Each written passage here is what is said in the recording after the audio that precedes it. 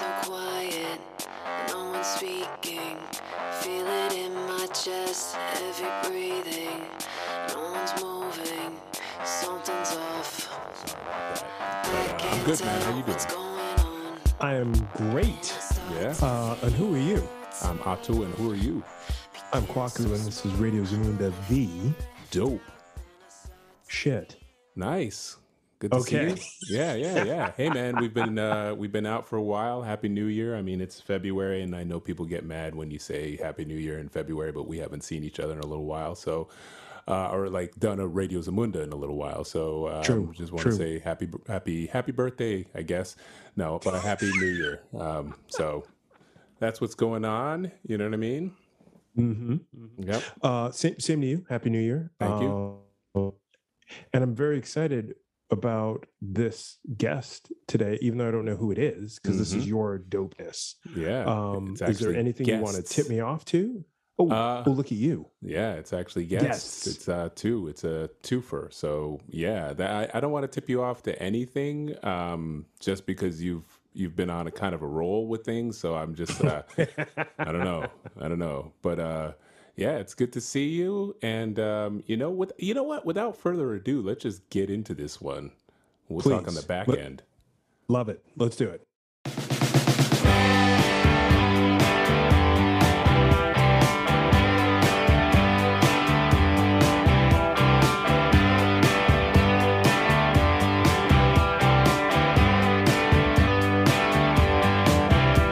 Pack all my bags for a desert Just gonna start right highway. now, and then you Won't guys turn will know around, when to jump in would you because we'll start see asking you stuff. my Okay. way? So you in the glasses and the cool little naughty dreads. Who are you?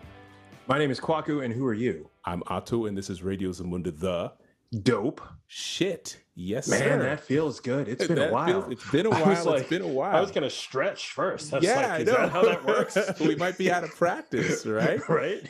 And joining us today on Radio Zamunda, we have two fantastic people. And as you Radio Zamunda fans know, I can't give away who they are yet, but I will introduce their names. Chris Connor and Brian Nelson. Please say hi, guys. Hey there.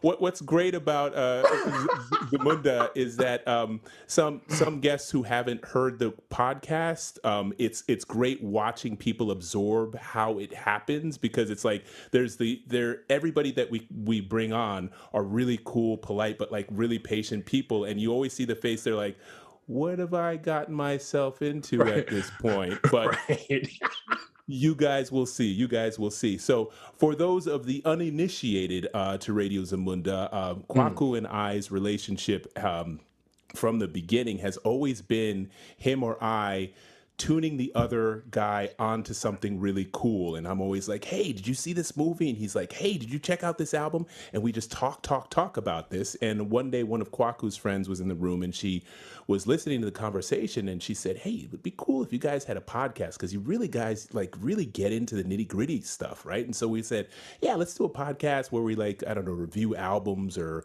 we review movies or whatever. And then Kwaku was like, I'll do you one better. You or I bring on really cool people that we admire and we love their artistic journey, and we introduce him to the other person, and then we have a conversation about that person, in this case, these two people. So the way it works in the opener, the little icebreaker, is that since I am bringing on my illustrious guests Brian and Chris, Kwaku, just by seeing them over the Zoom, has 3 guesses to guess what they do. And you guys can tell him he's warm, or he's on, or he is off. But just give Kwaku 3 guesses, just for the record, because I always Oh my have to God. say that. Why? Why? You're doing because- such a nice job. You're being really professional, really I understand courteous. this, but they have to understand who they're dealing with. I am the reigning champion of the guesses, Oh my!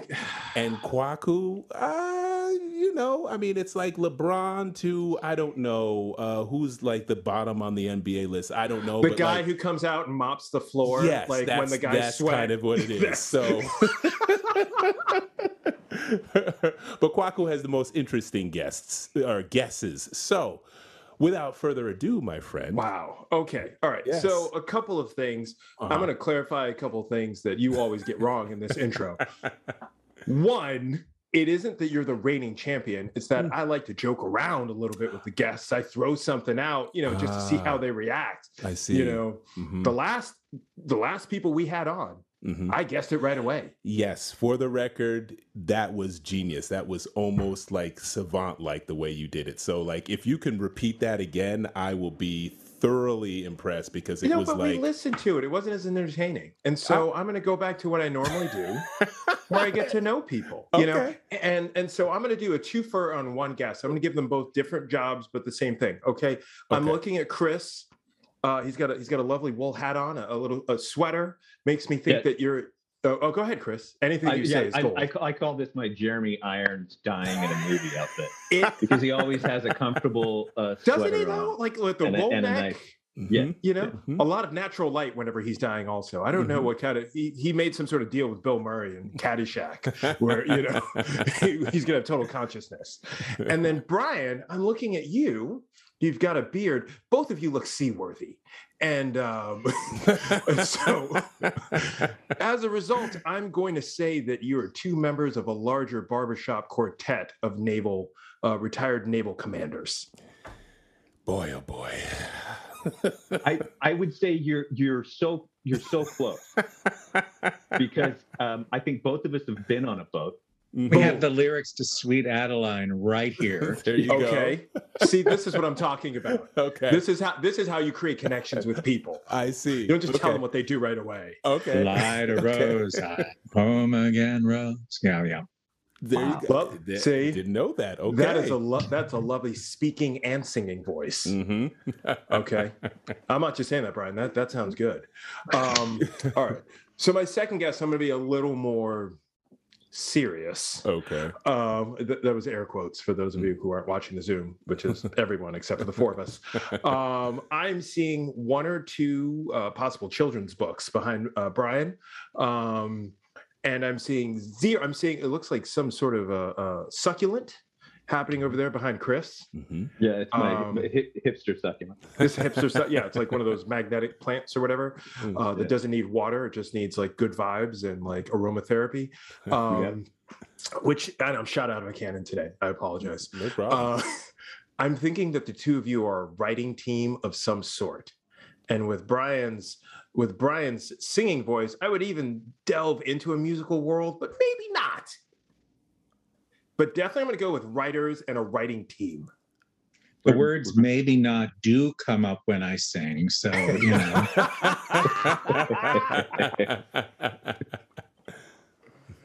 I warm? Am I cold? You are warmish. Yeah, very much. Yeah, very much so. Yeah. Okay, so if I'm warmish, and knowing what Otto does, which by the looks of his Zoom, he's transitioned into a professional gamer during COVID. Yes. But in his previous life, in his previous life, he would do things in a theatrical way. Sure. Maybe I push it more to either directing or producing team. I still feel like it's something within, I know this is my final guess, but I had to do the first one about the quartet. There's something within the theatrics that's creative, but not just creative in the way that you would play a role of a character, but more as in how are you creating the world, which would either be directing, creating the perspective, or producing. It's sort of like, how are we pulling all the strings together to make this a real thing? Well, golly, gentlemen, please. I think Otto is wrong about you. Yeah. I think you're quite good at this. Yes, I'm wiping the mud and I'm taking my foot out of my mouth at this point. But I mean, we all those things that you said, we do qualify as a producing team. Mm-hmm. Directing is involved. World creation is definitely involved, and writing is involved. So, I mean, that's all on point. Yeah. Two words for Otto. It's called long con. Yeah. I don't know if That was fantastic. Yes, especially when you said world creation. I was like, good grief. Okay. Yes. I sorry. I apologize to everybody who was offended by me razzing Kwaku like I usually do, but It was really just Kwaku that was offended. I want to point that out. Yes. Everyone that was else enjoys it. That was fantastic. So the reveal here for me is Chris and Brian, yes, are a producing team. Chris is also an actor. Brian is a writer. And they just recently teamed up like Voltron and created this incredible, I would say, noir podcast with a whole element of the supernatural called Agent Stoker, which is... Oh, you've talked about this. I have, yes. That's why I didn't want to give it away. Yes. Yes. It's an incredible podcast. It just dropped on all the podcasting platforms. And it is really compelling. And you know how much I love podcasts. I was also a part of it. I should also remember. I should also mention. But it was so lyrically and brilliantly and compellingly written, and also having listened to it and been a part of it, also brilliantly created and crafted. It takes a lot to be able to compel people to listen. With the quality of writing that they had and the quality of acting, just like, again, that sort of all you hear is the voices, and you can't have shitty actors just reading copy because it's going to sound like read. But this is alive. It pops into your ears from your headphones, and you are absolutely enveloped in this world that they created, which is incredible. So I've been wanting to bring them on for a while. I was in Ghana, and then like we had some like scheduling shifts and all that stuff. So I just so excited to have these two on because they are so wonderfully talented, and their collaboration together is also fantastic. And so before I even go to the next part of this interview, I just want to make sure that everybody writes down Agent Stoker and they go and listen to it right now. In fact, pause the podcast, go and listen to it, and then come back to us. Hit the plus button. Go to your podcast app right now. The purple if you've got the the iPhone, and whatever color if you've got the other phone, whatever you're listening to. Stitcher, I'm sure it's on all the things. Yep. And add it. Yes. But then it'll come back, because I tell you what, that's literally, I want to do that, but I don't pick up my phone during these talks. No. So no one can accuse me of cheating. Yes.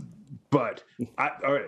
I love the Seinfeld aspect of this. Okay. Instead of a show, we're doing a podcast about a podcast in a podcast. Yes. So many questions. Yes.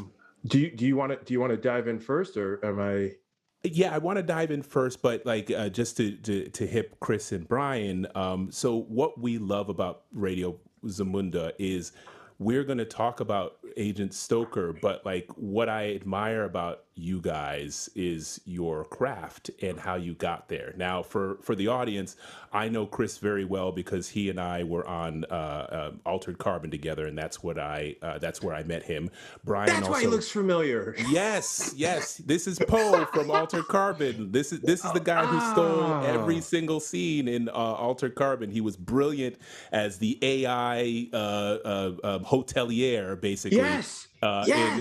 And he was freaking brilliant. And Brian wrote on the show, and Brian is a TV. Brian, you wrote on the show, right? Yes. I sure did write on the show.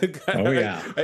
All of a sudden, I had a brain fart. Was like, wait a minute, but like, yes, Brian wrote on the show. Brian is an incredible writer, and I thought that this is a great combination. So I want to know the origin story for both of you. And we have as much time as you want to talk about this, but like I've heard Chris's story here and there, and I've always admired Chris's craft as an actor. I don't know much about Brian's craft as an actor, as a writer going into writing and so forth. So like one of you start and let me know what the spark was for either one of you. Brian, please. I should confess I'm on child duty with my 6-month-old for the next 15 minutes. So no problem. Brian, if you could just give your entire biography in 15 minutes, that'd be great. Well, hopefully Finnegan jumps in with the first 6 months of his life. I would love that. I have been on childcare many times. I'm sort of through the tunnel on that. My kids are now in their 20s, so I'm happy to create diversions here. All right. I have been writing for film and television for close to 30 years now. I grew up on the East Coast. I was a high school teacher for a bit. I came out to LA to do a master's in directing theater, worked as a freelance stage director for a while. While I was doing that, I started to make money on the side, just doing script coverage, reports on scripts for agencies and studios and producers. And I had always been very hard on myself about my writing because I wasn't Faulkner, and that drove me crazy. And then, of course, I read, a zillion scripts and wrote reports on them. And, it slowly hit me. These folks aren't Faulkner either, and they're not letting it stop them. Right. So I gave myself a shot. I gave myself a couple of shots, and I evolved into this new identity that I've had for, like I said, about 3 decades now as a film and television writer. I've tried to maintain a little contact in theater now and then. I taught stage directing for a decade at USC for a while, but mostly, the great thing that I love about writing film and TV is that when I was young, I thought, God, it would be so great if you could actually just kind of, keep finding new things to learn and new jobs all the time. And of course, every show and movie that I work on is like a grad school in some different field. I've in the last decade, for various things, I've learned everything about the Italian Renaissance. I've learned everything about the Kennedy assassination, and on and on. I started out in the 90s as a episodic freelancer. I wrote for things like Jag and Lois and Clark. Wow. And this kung fu show called Vanishing Sun. Mm-hmm. I wrote a miniseries of 20,000 Leagues Under the Sea that starred Michael Caine. Oh, wow. So that was super fun. Mm-hmm. I remember that. And then I found myself writing sort of in the fringes for a little bit. I did a mess of Disney Channel episodes for this show in particular called So Weird, that was like the 8th grade version of the X-Files. Right. I went to Berlin for a little bit and wrote a couple of episodes of a cop show there. But I sort of reinvented my career in around circa 2003, 2004, when I wrote an indie film called Hard Candy. Oh, that's a great movie, man. Thank you. Hard Candy was the thing that really set my career into, a bigger trajectory. Mm-hmm. And it starred Elliot Page and Patrick Wilson. It was directed by David Slade. Mm-hmm. And it was, I don't know, you may not be familiar with it, Kwaku. It is one disturbing film. Yeah. I not what I thought you were going to say right there. Yeah. That wasn't the phrase I was picturing coming out of your mouth. I thought you were going to say this is one beautiful film. It was one magical film. Disturbing. Looking at you is not the word I choose. Well, that is a funny dissonance that comes up, because people would read this script and then they'd say, "Oh, we got to meet with this guy," and I'd walk in and they'd go, "You look so nice. Yeah. You look so pleasant." Mm-hmm. They thought that, I don't know, just disarming even. Right. I'm sorry? Disarming. I might even describe it. Yeah. Yes. Anyway,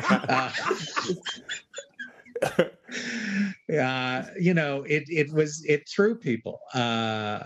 People would say things like, "Yeah, I started reading your script. I thought, it's 11 p.m. on a Sunday night. Not a good idea. I'm sitting here in my boxers, and I thought, with my I'll kid. just read one more damn script, and this one has candy in the title. All right, that'll be fun. And then I'd get to like page 22, and I'd go, I need to put clothes on. Yeah. Why am I alone in the apartment reading this? It's a disturbing film. I tell people, it's not for everyone. It is a sort of 2004, 2005 precursor in some ways to Promising Young Woman. It is about about a teenage girl who takes a diabolical revenge on a sexual predator, and it is one of the few thrillers that one can genuinely say unsettles men more than women. I'll never forget, we did a test screening, and there was a woman leading the focus group, and she asked the crowd, which was like, sort of the target demographic of, 18 to 27 men and women, and that's their age, 18 to 27 age group, and asked them for reactions, and the women in the focus group were all like, this was amazing. Oh my God, everyone should see this. Yeah. This should be shown in sex ed classes. In schools. I had a feeling you were going there. And the men were like, she should be caught. They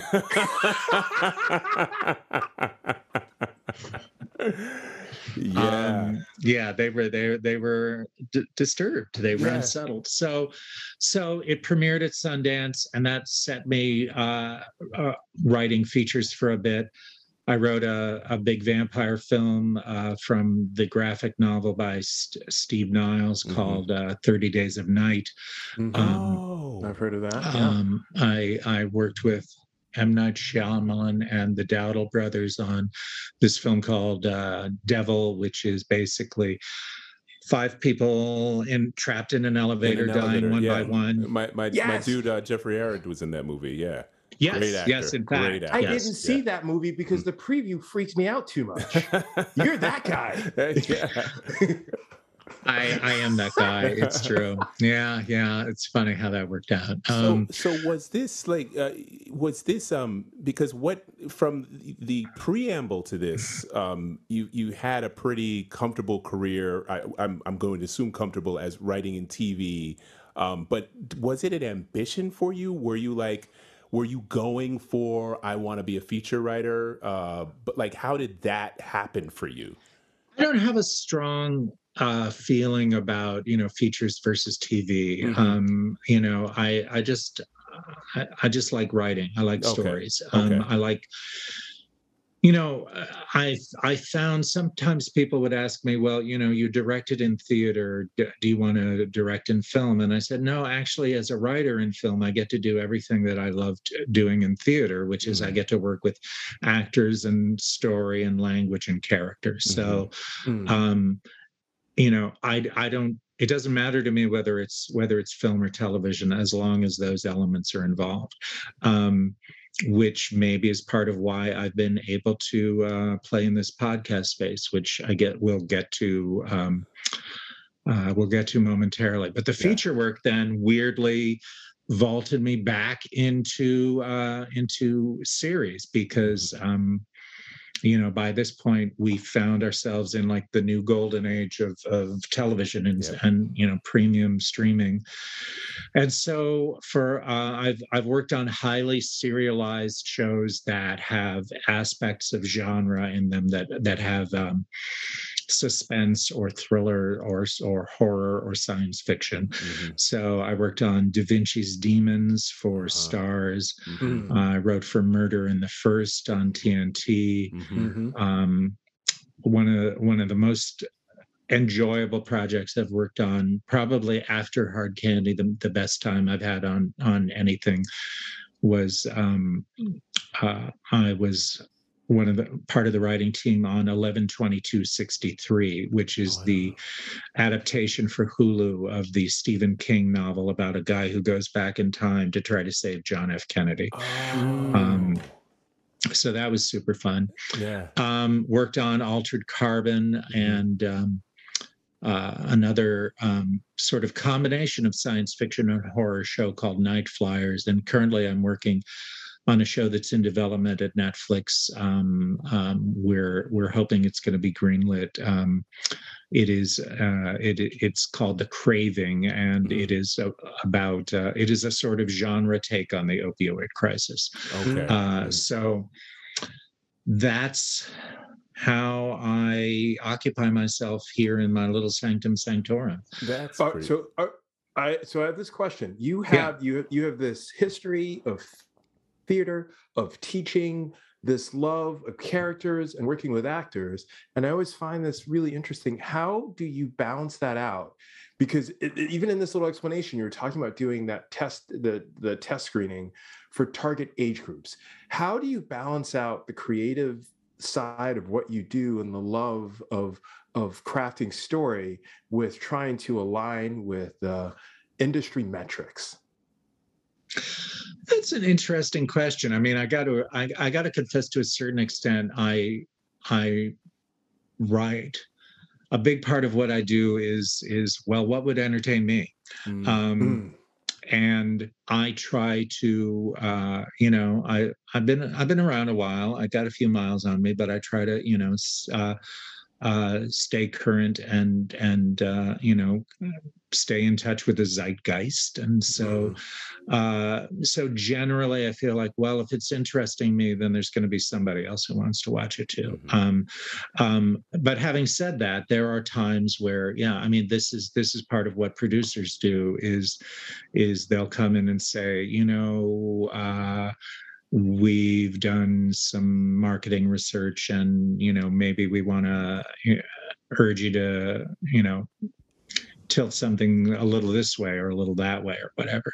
On Da Vinci's Demons, someone came in from the network one day and said, so, from the first season, here are the characters that like the audiences love, and we really want to urge you to dive in on them. And we in the writers' room just looked at each other and said, well, those are the characters we love too. Already done. Yeah. Right. So I guess, I've been fortunate in that I haven't had to sweat a ton of metrics, at least so far. Yeah, but it seems like it's almost fluid for you. Like the selfishness of art with being able to connect with not what audiences want, but also what the industry will allow you to produce. And there's a part of this, I'm speaking of this selfishly, for a long time, we had a guest on who's like, you never stopped being a musician, but I was a musician and I played in bands and I wrote my own music, but then I would also make money singing on commercials. And then the process for that is that you're in the studio and then there's a producer and they have the track up and you sing it. And then they have the ad agency on the speakerphone. They play it back for them. So they're not even in the room. And they're like, and then they give you notes like, oh, that's great, but it'd be better if you could sing that with a little more of a smile. And it's like, bro, I'm singing about cabbage. I don't know where the smile is in this lyric, but sure, I'll try. And then, you go through the process. And I think the reason I asked this question is because it seemed that it was very easy for you to talk about demographics, but then also talk about the concept of creating what works for you. And, if you're any sort of creative, you can go down a hole and be like, well, I'm all about me. But you also seem to balance this out with, well, how am I staying current with the zeitgeist? How am I making sure that what interests me also resonates within society? I mean, I will say I spend, sometimes it's a little hard on me emotionally, really, why do I do this? But I spend, probably at least an hour, sometimes 2 hours every morning. I just like go online and read the news, and I read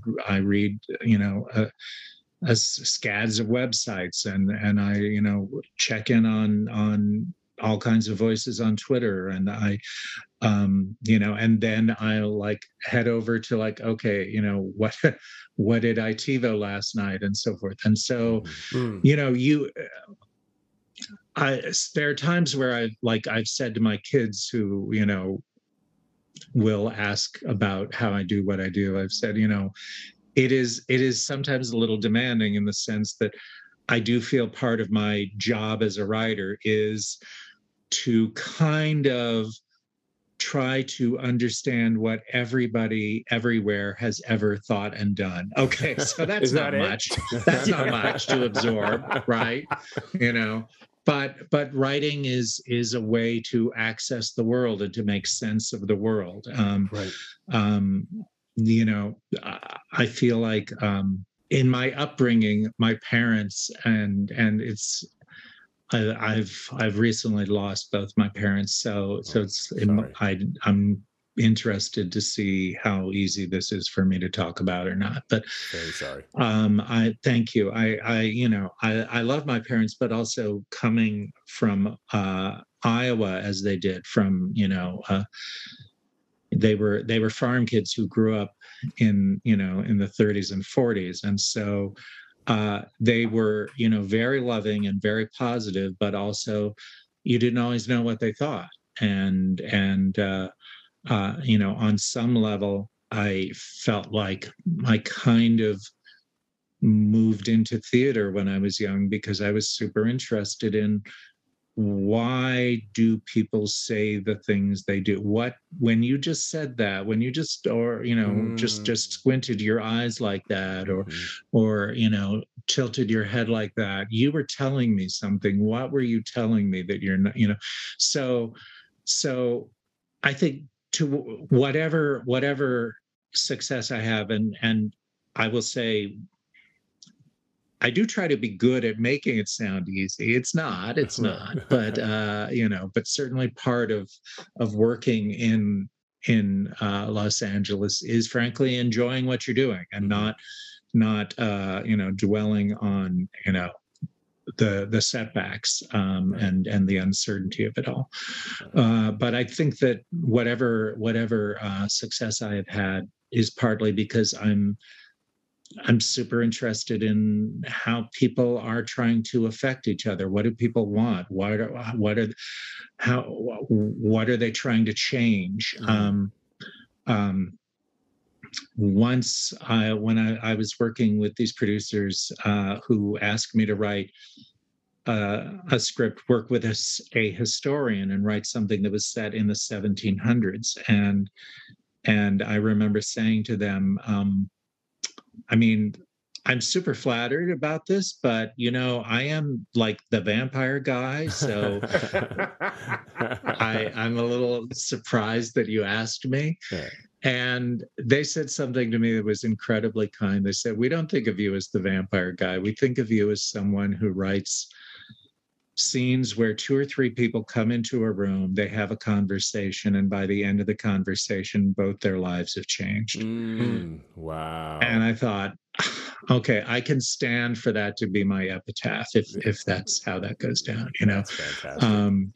So I think that's my marketing metric is just, does it involve people with recognizable hopes and dreams and goals, trying to do something, trying to change, trying to affect each other, and then facing challenges and making choices and being changed by the end. And that right there is like sort of my writing credo. That's beautiful. Wow. Wow.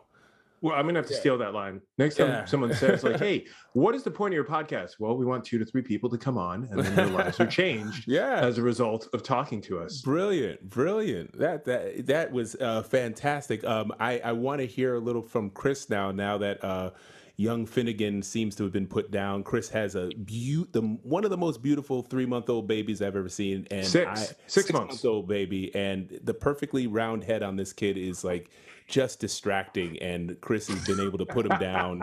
And thank you, Finnegan, for allowing Daddy to come on and talk to us goofballs. Yes. He's actually sitting at his desk right now, judging. filing.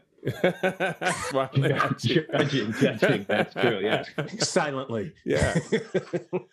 So with Brian, there's what I'm gathering from Brian, just in this great way, is there's a seasonedness to what you're saying. I'm not talking age wise, but there's a sageness in what you were saying about how you approach the craft and how you balance the business and so forth. And there's like a really brilliant through line in how you basically get in a way to do what you want and do what you're passionate about. And I'm not just blowing smoke up Chris's ass here, but like that's kind of how I feel about you when I've acted with you.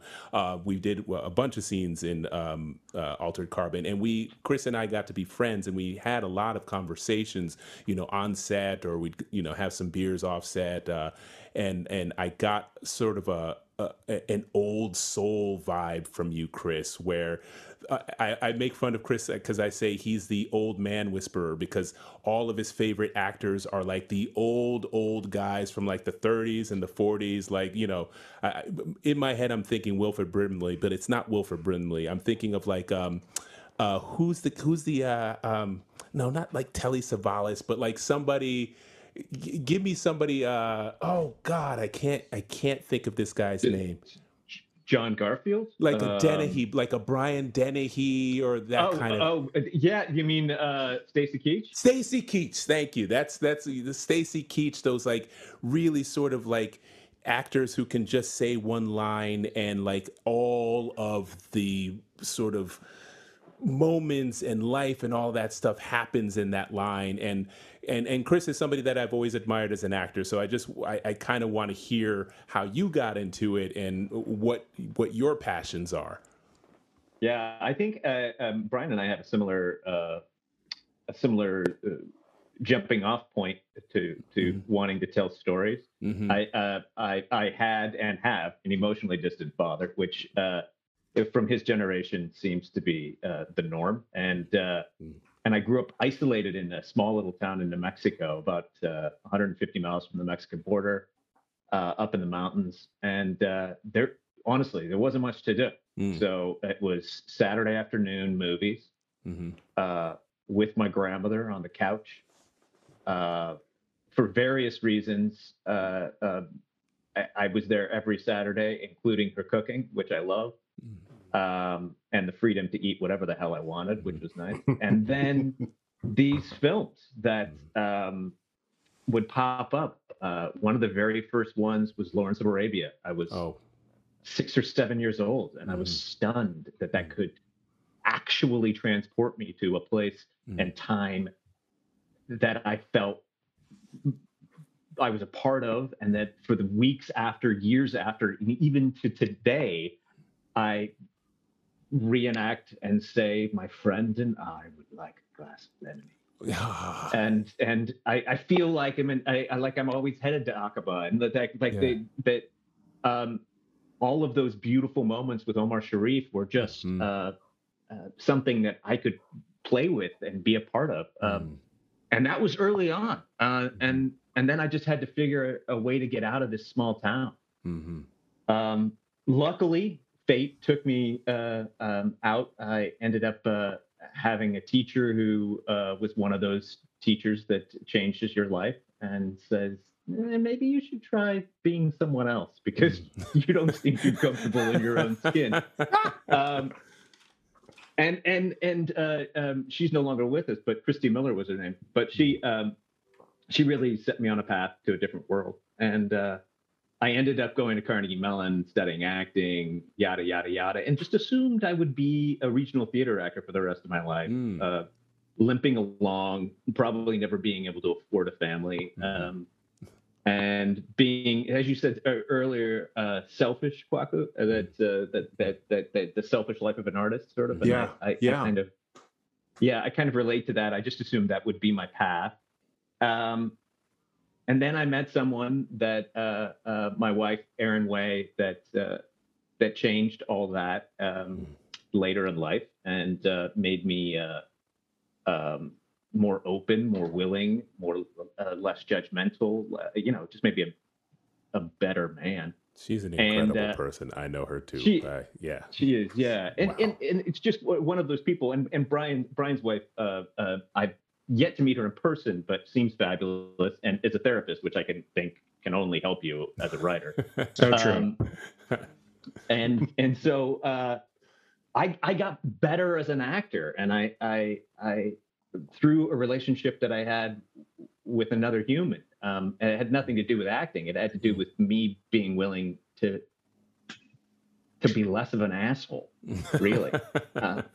And it's, I mean, serious, completely serious, and be open and a seeker as opposed to someone who was judgmental.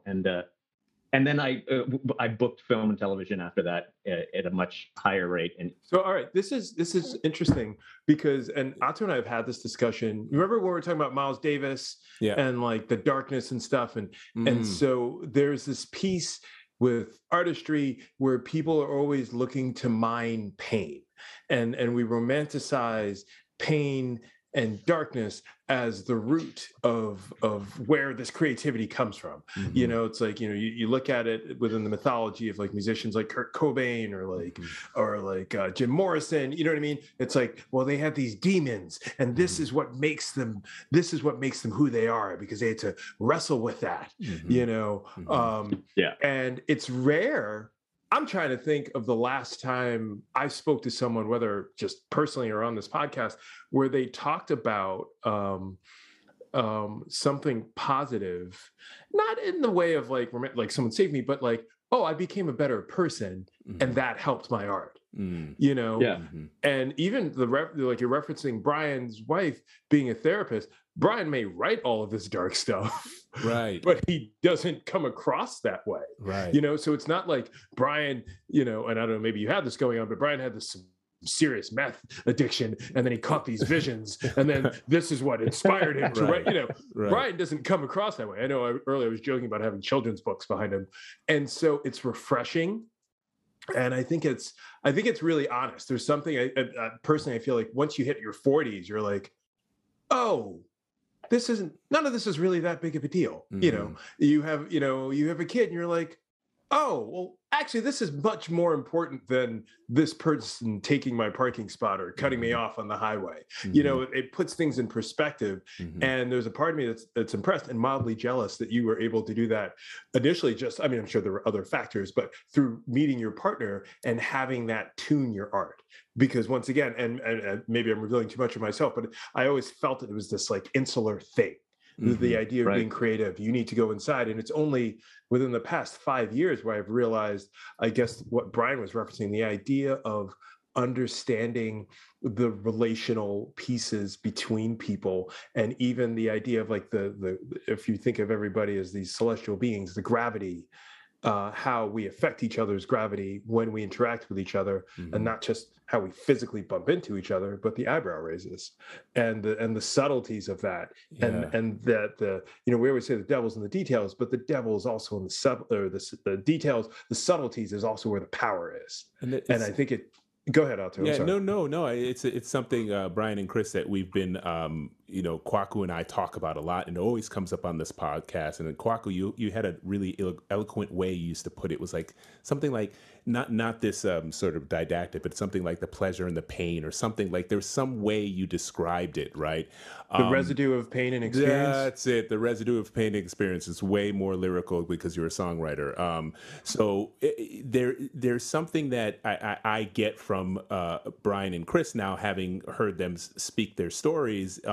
There's something very sort of romantic about it. There's like, you know, like you keyed on it with, you know, Chris saying, I met Aaron and, you know, my life changed. It wasn't like I became this alcoholic and I bashed my head in and I wanted to find the pain. It was like he found love and that's what opened him up, right? And Brian, in the same way, he was like, yes, I had these issues. Well, I don't want to call them issues, but like these things happened with my parents, right? Where there's a quietness and I have a curiosity.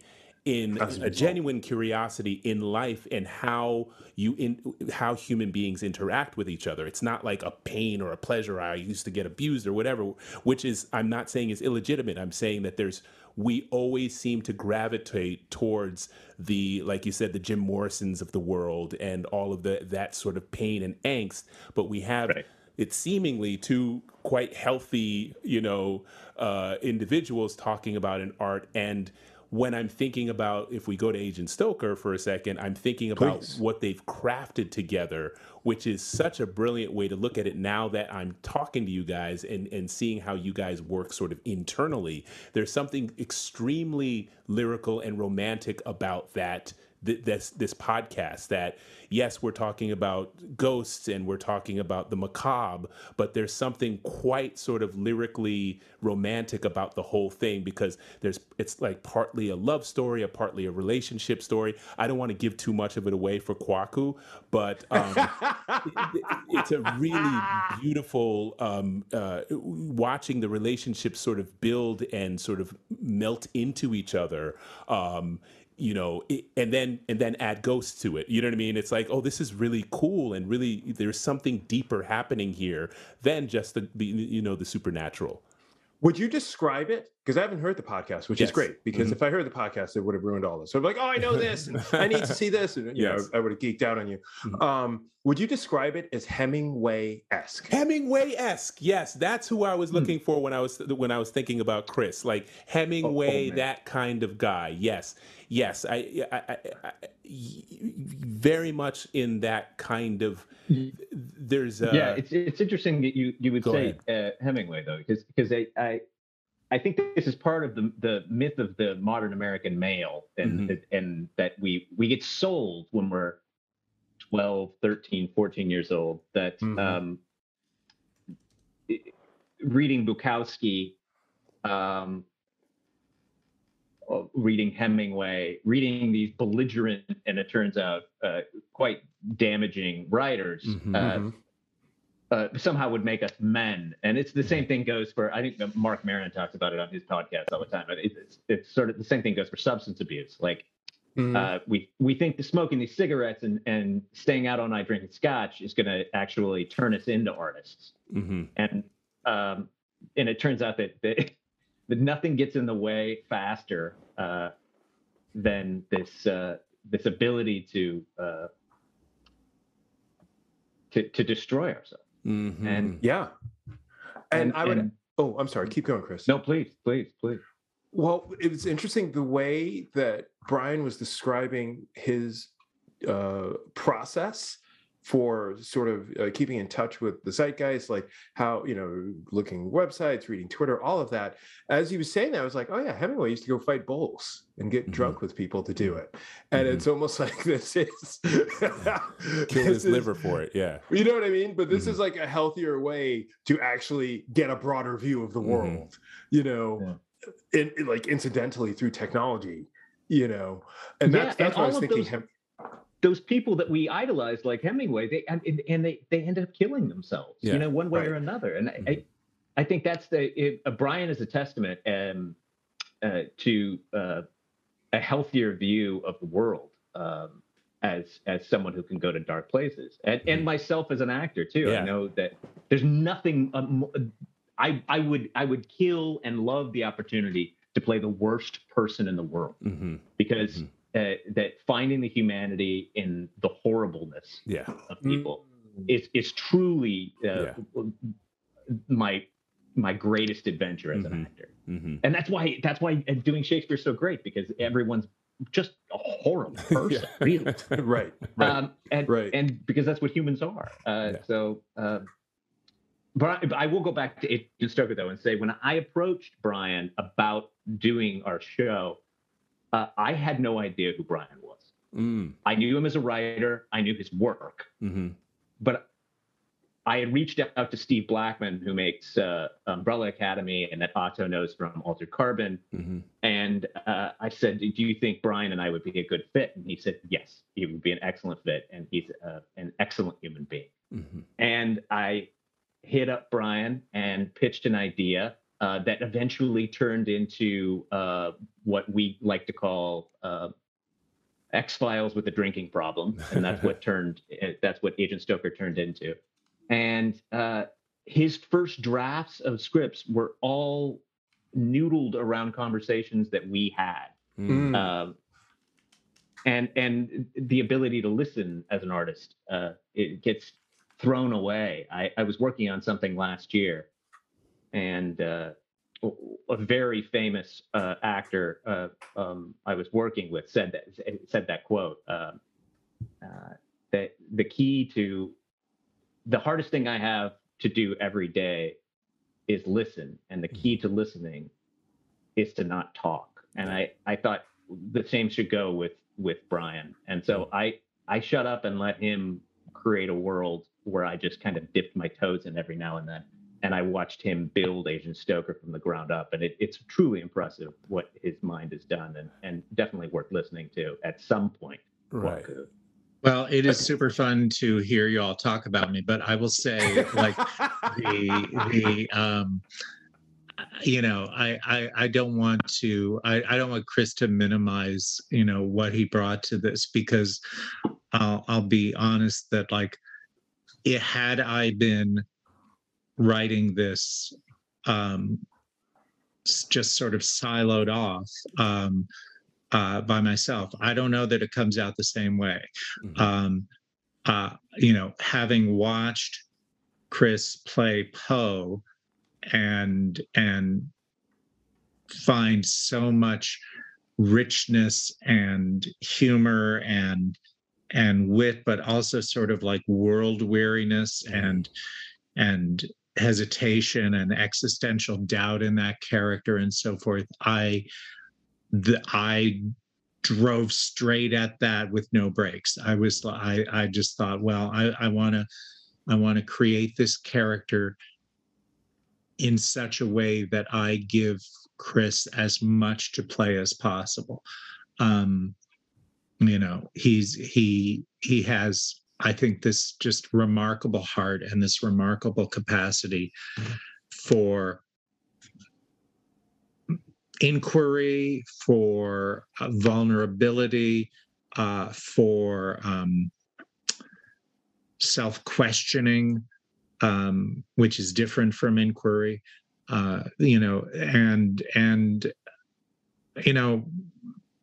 so effectively conveys a guy who has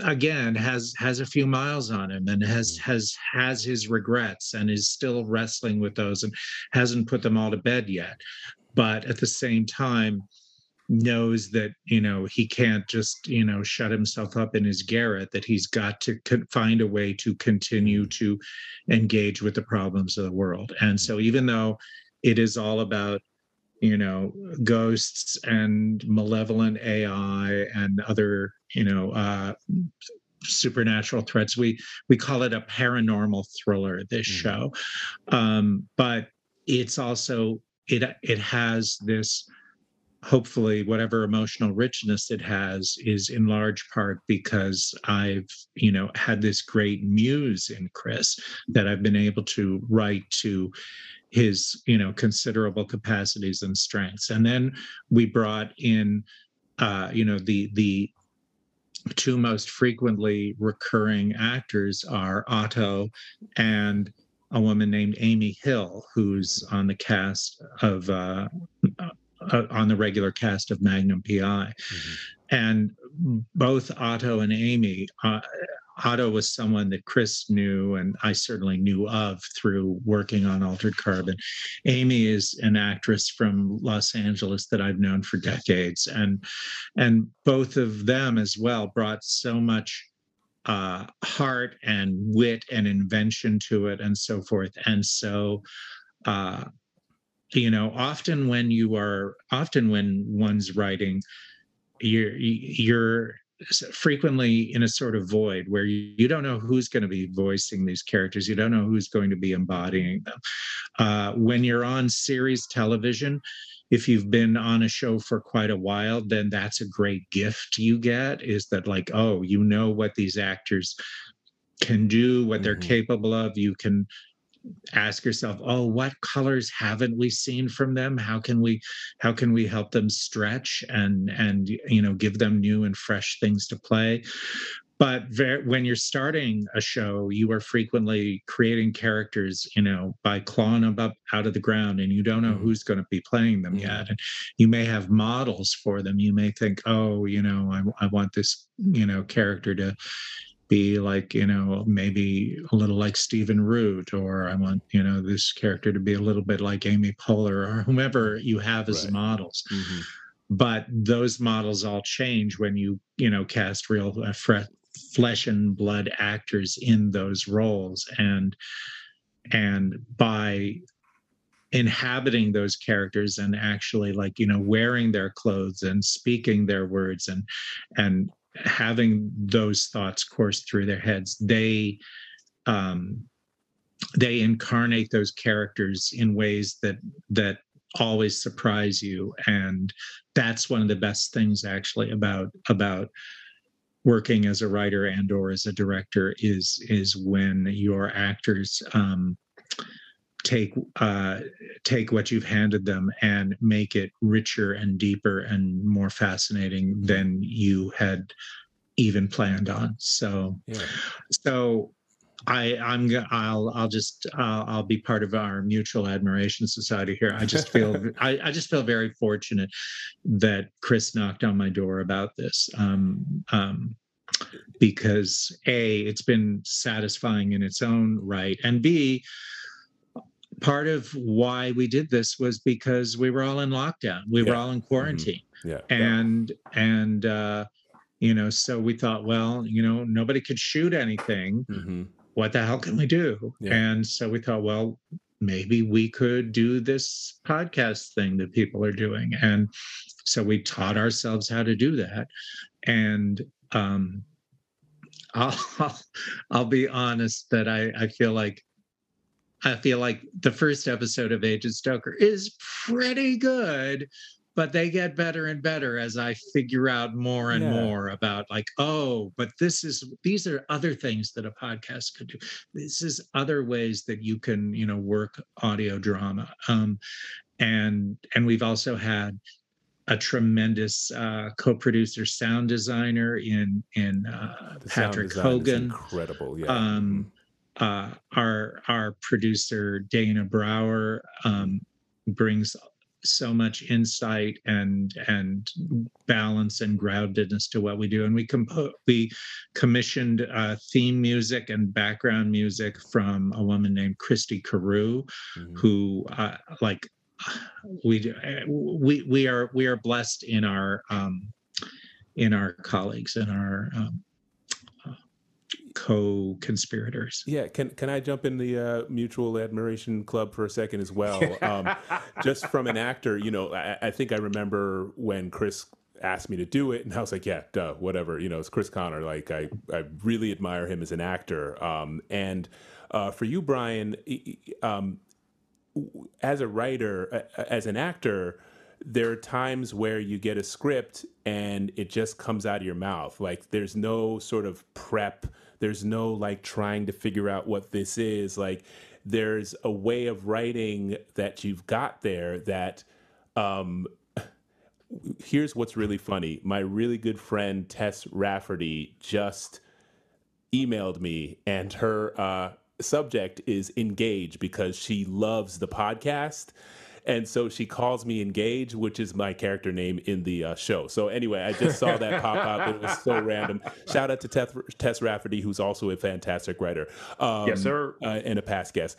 But that was very funny. But you've written something, I keep saying, so lyrical and so human that it doesn't take acting to do it. It's just like literally just read it a couple of ways and come up with stuff. But, like, I'm just going to read what you wrote, right? There's no work involved. And that's what was really lovely about it. And also the people that you brought on board. I'm already friends with Chris. I didn't know you from Altered Carbon, but I knew that you did. And we had some great directors. So everybody was such a first of all, a mensch, but also just wonderfully gifted and open actors, and we're all sitting in our closets or our bathrooms with like, blankets hanging around, insulation, you know what I mean? And so we're not in the room together. But when you listen to this podcast, it sounds like not only are we in a room together, but we're actually doing all the shit that's happening, which is wonderful and incredible. So I just want to go back one really quickly.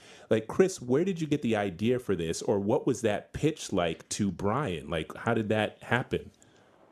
I know that you asked Blackman and all that stuff, but like, what was the germination of the idea for you? When I first moved to Los Angeles years ago after drama school, at late at night, I would listen to reruns of a radio show. Brian, help me out. Joe Frank. Joe Frank, who was this amazing, crazy performance artist who created these soundscapes, and they were really about what LA had turned into and the existential crisis that Los Angeles is, this gaping hole of ego that LA becomes. And it went beyond that, and it's about the universe, and it's about him as an individual in it and part of a community in it. And he's just a fascinating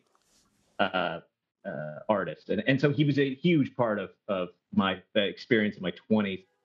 And I've hung on to him, and I listen to him every now and then. And then I'm a noir nut. So I like a little noir. And we talked about Stacy Keach earlier, and Stacy and I had become friends. We played some golf together, and with Peter Jason, who's actually in episode 3 of our podcast, another fabulous old actor. And he would tell me to fuck off if I called him old, but it's true. And that that noirish feeling that Stacey has, and that groundedness that you can only get from being world weary, as Brian said earlier. And I had pitched just a bunch of ideas to him about that, and stuff that I liked.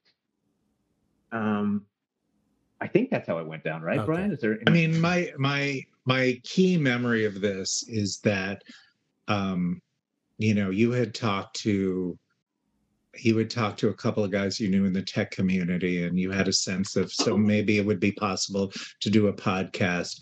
And so you said, so I have this idea that maybe it would be possible to do something that would be part Black Mirror, i.e. sort of the Twilight Zone-ish technophobia of that show, part Black Mirror, and then part The Shadow, the old radio plays, and that pulp character who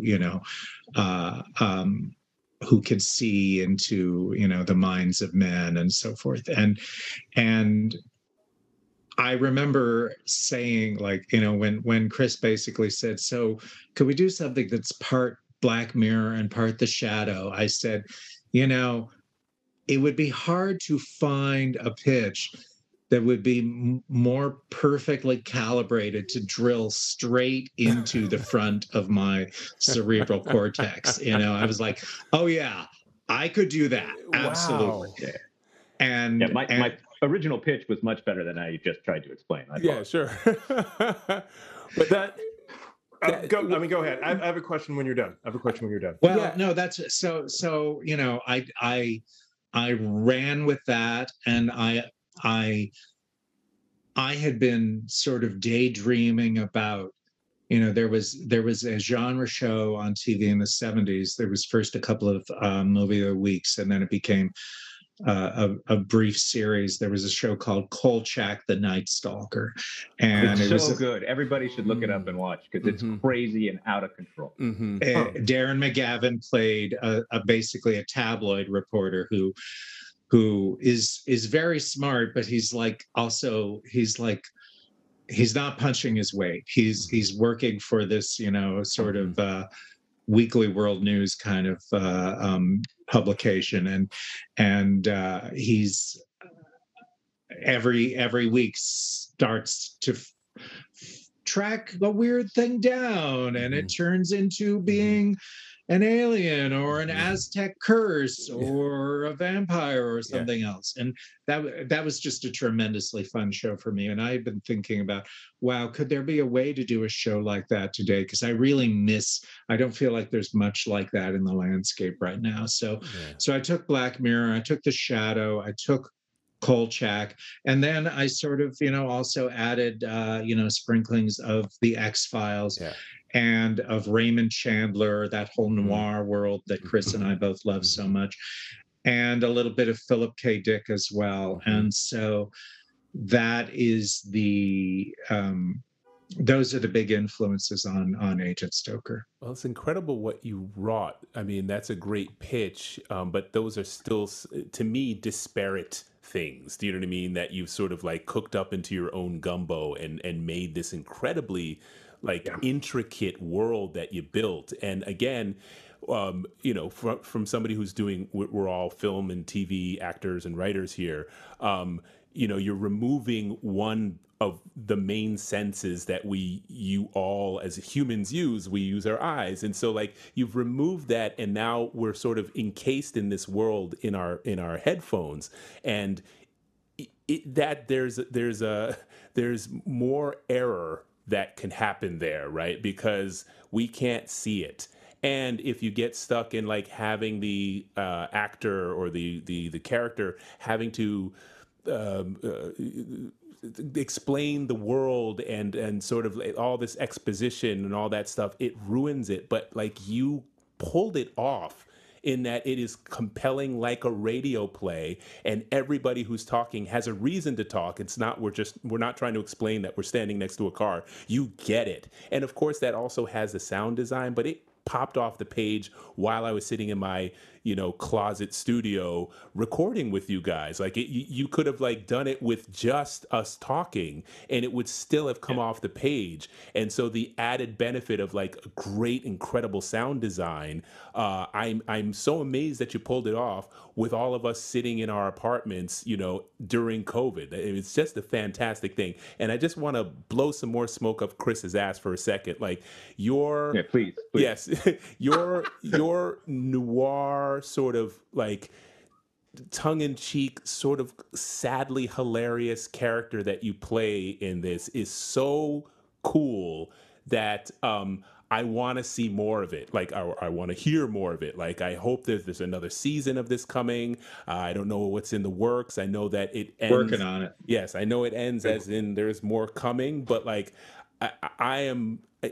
Podcasts are my deal anyway. I love them. I just love oral universes, and when it's done well, it's incredible. When it's done badly, it's just crap, obviously.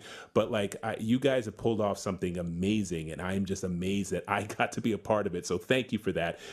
I'm done blowing smoke up your asses. Now I'm going to say other stuff. So I do want to say that there is it's interesting to experience watching someone's performance, because we actually recorded on Zoom so we could watch one another. Yes. And watching Otto, it was really cool. And watching Otto act, and watching Brian get goosebumps from it. Oh man, was so thrilling because Otto's a scary ass dude in our show, and watching Brian get such pleasure from Otto's performance, that it's the best part of the show for me. And I miss being able to record with you and hear that character again. So hopefully, yes, we're working on it, and we'll get to do it again soon. Assuming you would want to join us again. But. Well, I'm expensive. It sounds like he's on the fence, actually. I've got to be honest. See what Finnegan says. Yes. All right. I've got one last question. It's interesting. No, before you go ahead with that, yes. I just want to round off one other thing we were saying, which was what was tremendously satisfying about this was not just, shaping these characters and this collaboration with all of these artists, but also, the fact again that it was during COVID, so we were all so isolated. We were we were spending months in a world where we didn't know what the shit. And so frankly, it also provided a certain amount of like community that, you know, we were all shuttered up, we were all quarantined and so forth, but we managed to stumble into, damn, we have this online family. And that was incredibly lucky, but also not just lucky. We did, Chris and I talk about, someone used the word mensch earlier. I mean, we basically had like, you know, there's frequently people when they're putting together, you know, a writer's room or a show, they'll say, yeah, so let's have a no assholes policy. But like I remember saying to Chris at one point, let's like step it up a bit. Let's actually try to find people that we want to collaborate with who are not just like, oh, they're not assholes, but in fact, they feel like mensches. They feel like people who have a lot of heart and a lot of soul, and that we will, you know, genuinely emotionally be the better for working with them. You know, whether sometimes they would be people that Chris would bring in that I wouldn't know, or I would, but nonetheless, whenever I was bringing someone in, I thought to myself, right, I've set this bar that like, I don't want to just like find someone that I've worked with before, but in fact, someone that when I worked with them before, like it did my heart good. And so that,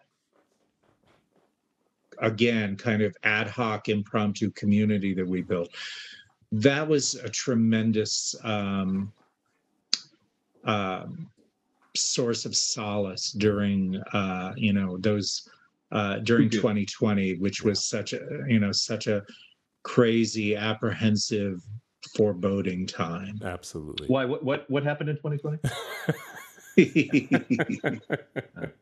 Good question. Yeah. So, Brian, thank you for answering my question before I had a chance to answer it or ask it, because I was going to say, you know, you were talking about how you create these connections between the characters and the actors as a series sort of progresses, if you're writing for a serial show, and that this feels like a different sort of approach to this because one of your principal actors actually came to you with the idea, and it feels like there's this creation piece. And so I was wondering how you, I guess, initially and then continued to build the intimacy. And keep in mind, I have not heard this yet, but created the intimacy that all of you keep describing when, and the personable piece that you keep mentioning when you're describing this podcast, which you just answered, the idea of being shuttered and having that community.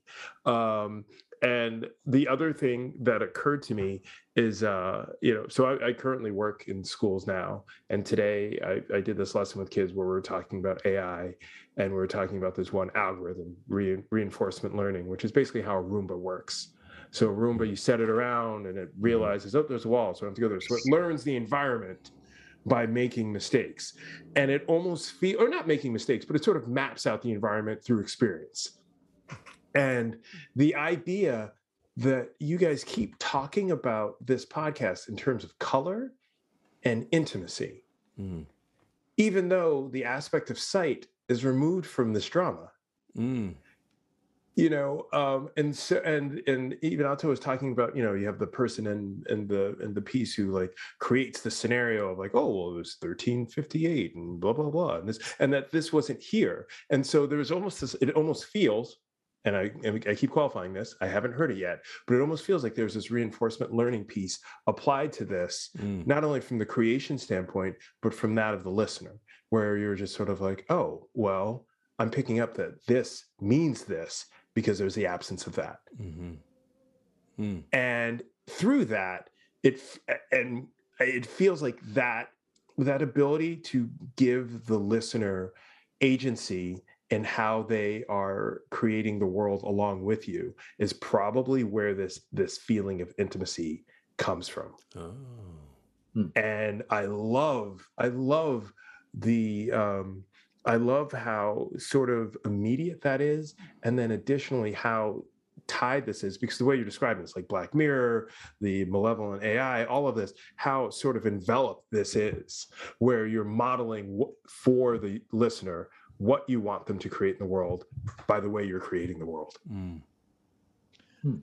Thank you for that. That is, I really appreciate these observations, and you know, everything that you're describing.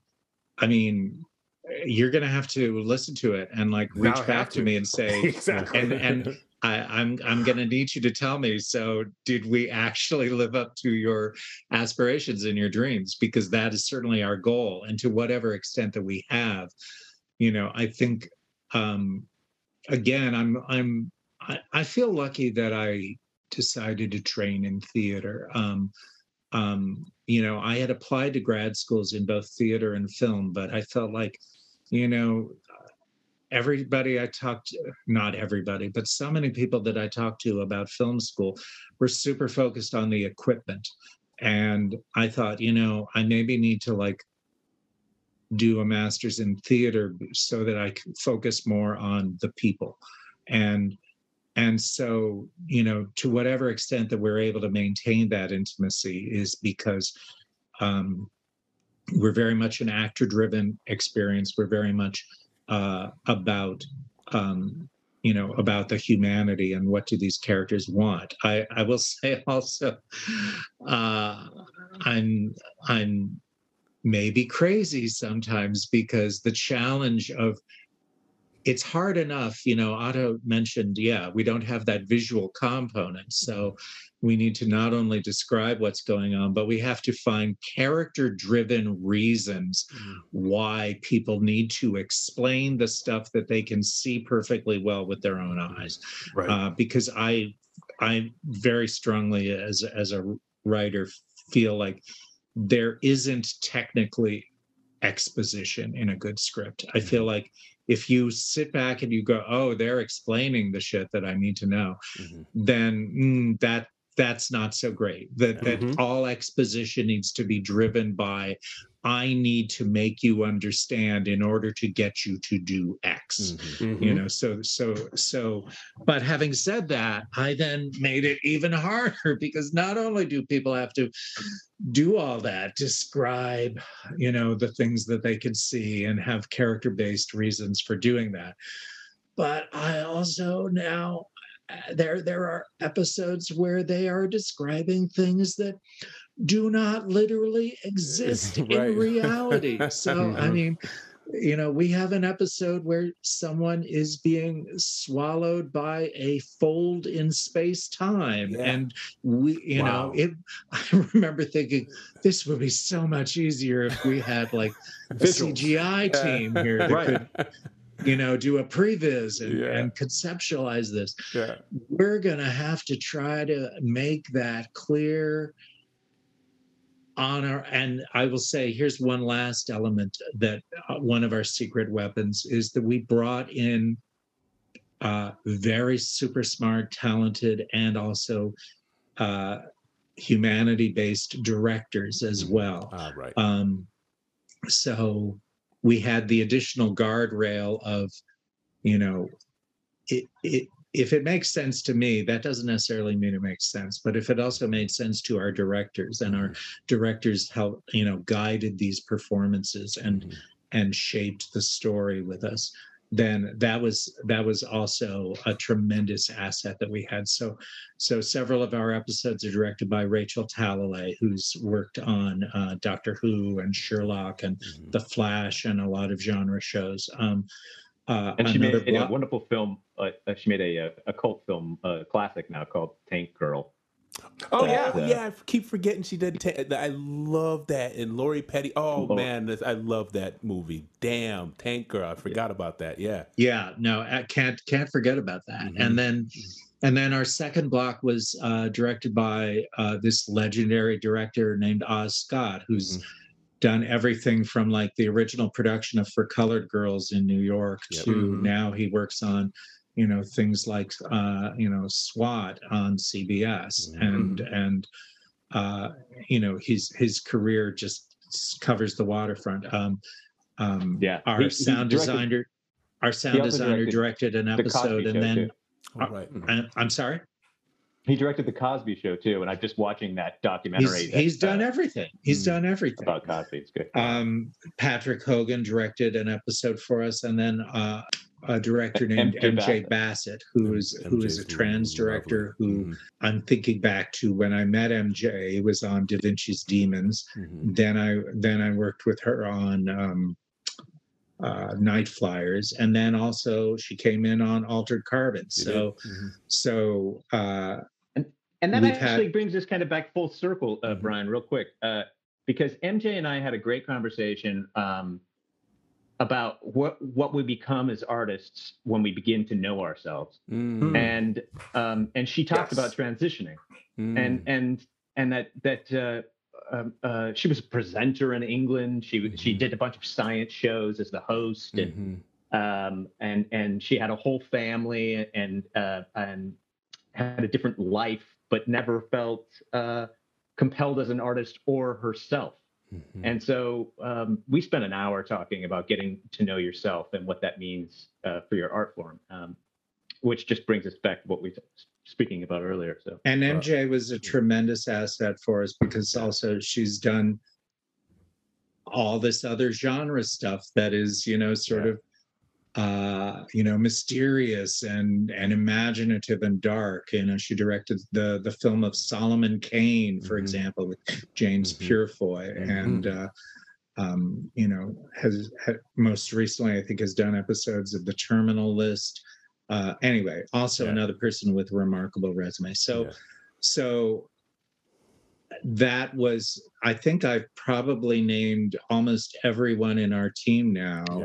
It's a murderer's row of just incredibly talented people and creators. And it was just an incredible time to be a part of that I was just honored to be a part of. And I think, I mean, I could be on here for the next 2 hours with you fine gentlemen, but I think we should cut this one off here because I am so full with all the wisdom that you guys have imparted to me, and knowing you, Chris, I've had these kinds of sessions with you before, but Brian, your just wisdom and your vision of what art is just so compelling. It's in your writing, it's in who you are as a person, and I don't really know you, but I got a good number of weeks working with you and got to know that you're such an open,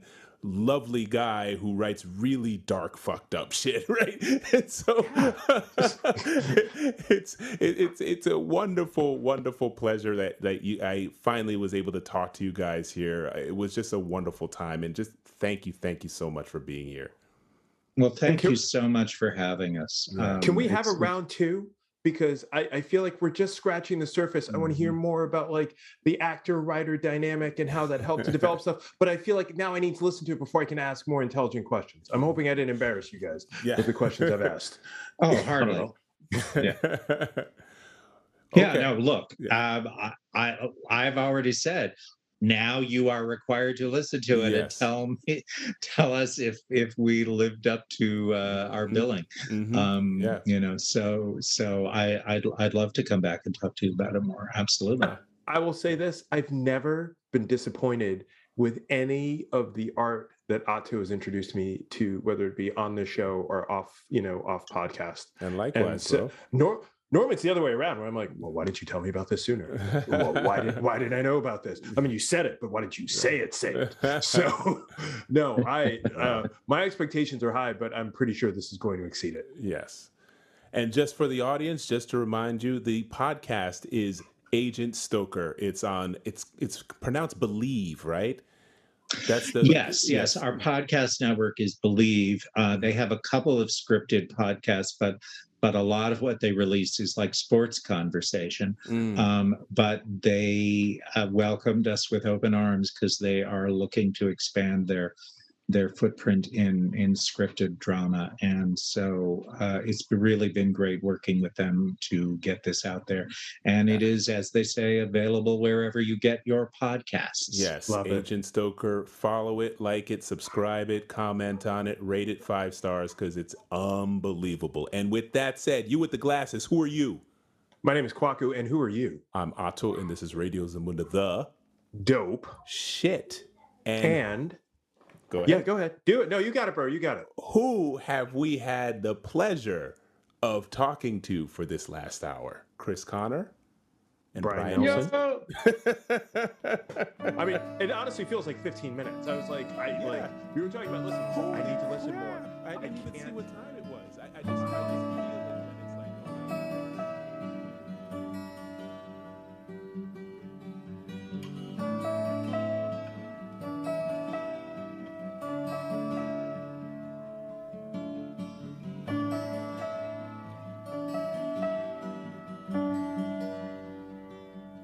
We are living in a new age, living in a new age.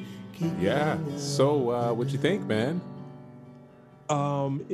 I couldn't think of a better way to come back into doing this. Yeah.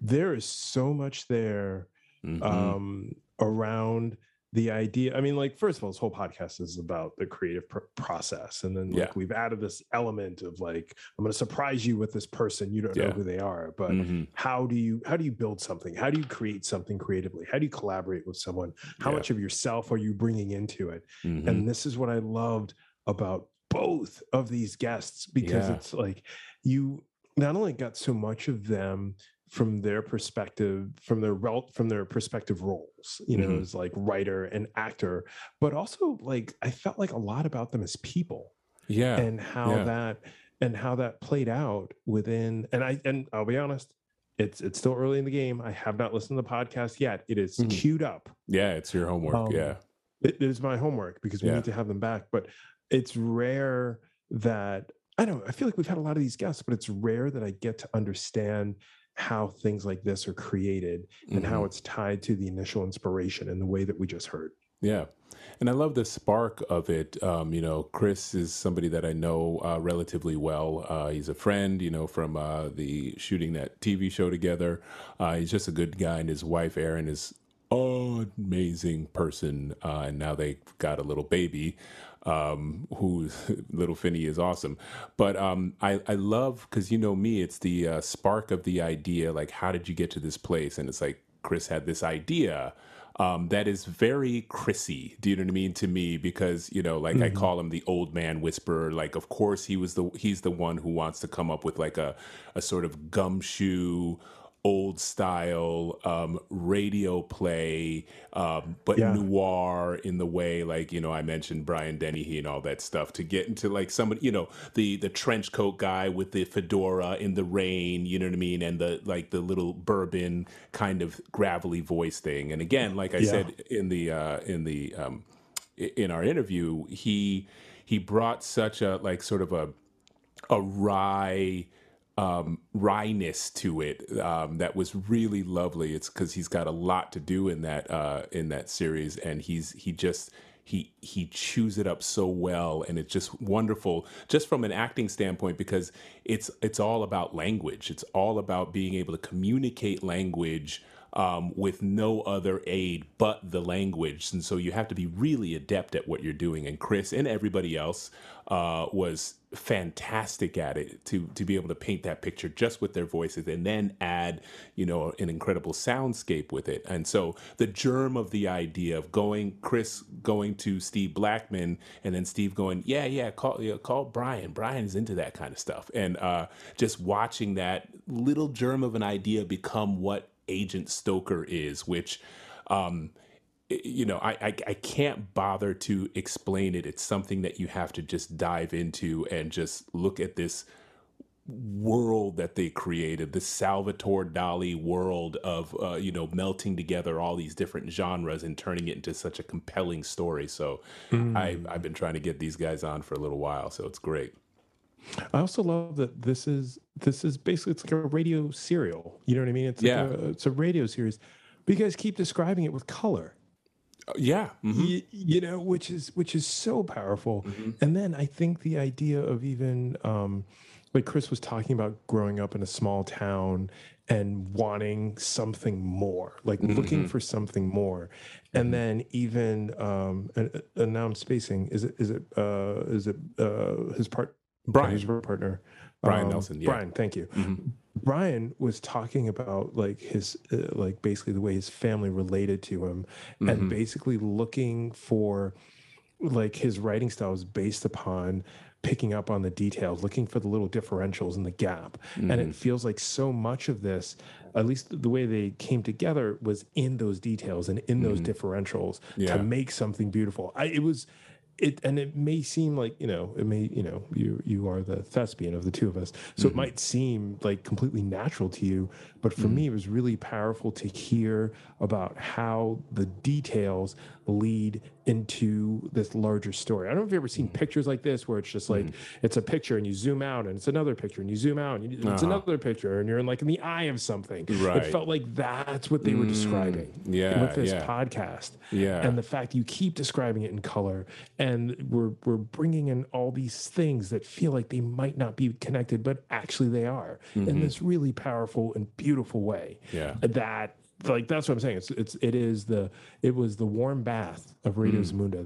that I've been missing, that I want to fall right into.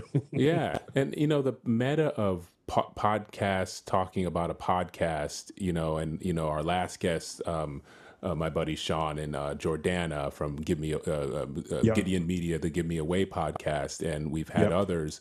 There's something I find really absolutely compelling about podcasts. You know, I think it goes to this notion in me that and I'm sure everybody kind of feels this way or has a version of this, where I just feel so overstimulated by everything. And there's nothing like having a great story told to me where I close my eyes and there's nothing else happening but what's happening in my ears. I think it's why I love, you know, listening to vinyl records, right? It's just me and the record player. There's nothing tweeting at me. There's nothing flashing at me. I was even having a conversation with OG Star Radio Zamunda guest KJ about. I knew you were going to say KJ. KJ, you know, because you always got to bring up KJ. You know, just, you know, even when you're watching stuff on Amazon or Netflix, and like you can now like use your remote to like figure out what the actor's name is, you know, like you can like all of this other shit on top of just the storytelling, and it drives me crazy. And there's something just wonderful about a podcast. It's almost rich and textured in a way that it's depending on me and my operating system to come up with the pictures rather than somebody else's interpretation. So shout out. I kind of want to do a podcast. I want to do my own sort of narrative serial podcast. I mean, I guess I've been doing, you know, other people's, but I'd love to put one together myself and figure out how to do that, because I think it's like a scripted. That's what I mean. Yeah. Yes. Yeah. I think it's awesome. Yeah. I love that. And I think it's funny, like the way you're describing it, I think a lot of us are coming off the pandemic where we were looking for these things that were these slower experiences. Yeah. And that, you know, I mean, even, you know, it's like, oh, friends would be like, man, I love your podcast, but it's really long. And I'm like, yeah, that's the idea. Yep. It's long. Yeah. You know, I mean, there are other, I mean, I get it. Sometimes I listen to this one podcast, it's 15 minutes long, but it's more informational. Yeah. And it's less experiential for me. It's not like I listen to it and I come out of it like, oh, okay. It's more like, oh, well, this is what's happening with this. And so so I can connect that dot to this thing that's happening. But that's it. I think you hit it on the head with the slowness of it. I think, you know, you and I feel like we've had this conversation a bunch of times where I think that like technology, I'm a technophile just like you, but it's gone ahead of our ability as human beings to be able to absorb it, and we need to, I feel like we need to slow down. And it's funny, I'm about to drop a name, but like the last movie that I just shot, Justin Timberlake is in it. And I remember him, we were talking about the music business, and he was talking about writing and all this stuff and giving me all these anecdotes of his like long storied career, obviously. And he was like, yeah, it's hard. The music business is hard because they're even wanting us to essentially write shorter songs so they can fit in a TikTok, or they can fit, you know what I mean? They can fit in a That's so Instagram interesting reel. You say this. Yeah. Can you believe that? You know? I can. Yeah. Because this is something, and now we're totally going off, but sure. No, but this is the inspiration of Chris and Brian writing such a great, I mean, because, going back and just tagging back to Agent Stoker is they take their time. Right. This is not a TikTok reel, right? And no offense to TikTok or whatever. This is not like bite-sized shit. This is like a whole world that they've taken time to create, and they don't try to cut through it. They really sort of like present something to you. And I'm going to say it's long, like an album. Do you know what I mean? It's like sitting and listening to an album rather than like a snippet of music and then going away. Do you know what I mean? So anyway, I cut you off. Sorry. No. Well, I was going to say the thing about the Instagram. I've noticed this, and with TikTok, with TikTok also, because Instagram just uses a ton of TikTok content. Yes, and what I've noticed, they have this piece where it's just like you'll hear the same section of a song over and over again, where people do a thing to it. And so the fact that the music, yeah, exactly, no, like everybody, and there's always a pet involved with that or whatever, And so the idea that an industry is moving towards that, as opposed to what is happening initially, where it's like someone has this capability, they're using this technology, and then take a snippet of a song and then turn it into something. So it's like we've gone from this almost like this Warhol approach, where it's just like, I'm going to take these little snippets of reality or of media and turn it into art, as opposed to, no, we need to make sure that the art fits the snippet. Right. It's almost it's backwards. Yeah. And then tying it back to Agent Stoker, from what I've heard, feels more like fine dining. Yeah. And if you go to this restaurant and the meal takes like 3 hours, and in general, we're used to like, all right, our way, right away, and here it is, and here's this huge plate with all the stuff, and I couldn't possibly eat all of it, but if I eat all of it, I feel like I have the itis, and I feel like I want to go take a nap, like the Boondocks or whatever, as opposed to, man, this doesn't feel like a lot of, I won't name this restaurant, but Nabet and I went to this restaurant years ago for one of our anniversaries, and it's this restaurant. It's like just a little bit north of the city, and they have like a farm there. And they came out like the first dish, and it was like 8 courses or something. The first dish was like a tree with all these different veggie chips hanging off the tree. I looked at it, and I looked at her. I was like, all right, we got to go out for pizza after this, because this is going to fill me up. Right. 2 hours later, I could barely finish dessert. Yeah. Because there was like a good 10, sometimes 15 minutes between courses, so that it's not like you're just eating and then like the food is in you until it hits your stomach. You're like, oh, I'm full, I'm stuffed. But it's like, all right, cool, I've eaten. All right, cool, I'm good. And we're chatting, and there's music playing, and all right, now here comes the next course. I'm going to appreciate this. I'm not trying to eat it as fast as possible because I'm starving. Yeah, but I'm savoring it. That's you pull it right back to Agent Stoker. I mean, like, you should all go listen to it now. Pour yourself a nice brandy when you're listening to it, and kick back, listen to it on good headphones if you've got them. Do you know what I mean? Because the soundscape is wonderful, and just close your eyes and allow yourself to like let go and take time to like you said, savor something, because that's what it's written for. It's not written to be like, okay, I got it right. It's not. It's an opera, So yeah, it's a fantastic, especially in these times of like fear, where we don't take time to do anything. It's like, well, we got to hurry up and do this, because we don't know what's going to happen. Yeah. So, well done on your part. Thanks, and I also man. want to point out, you keep poking the bear. You keep talking smack about someone's ability to look at a guest and know what they're about. Yeah, I stand corrected, man. And then you're gonna be embarrassed in front of your friends. Like that's what just happened. Hey, okay. Hey, I just want to point that out. You got me with my mouth open. I gotta say it, dude. You've done well, sir. You've done twice. Well. That was 2 in a row. Very good. Nailed it on the head, man. So absolutely. And with that said, who are you? I'm Kwaku, and who are you? I'm Atu, and this is Radio Zamunda, the dope shit. Oh, yes. Believe it. Yes. Yeah. All right. Excellent. Thanks for listening, ladies and gentlemen. See you next time. Peace. Peace.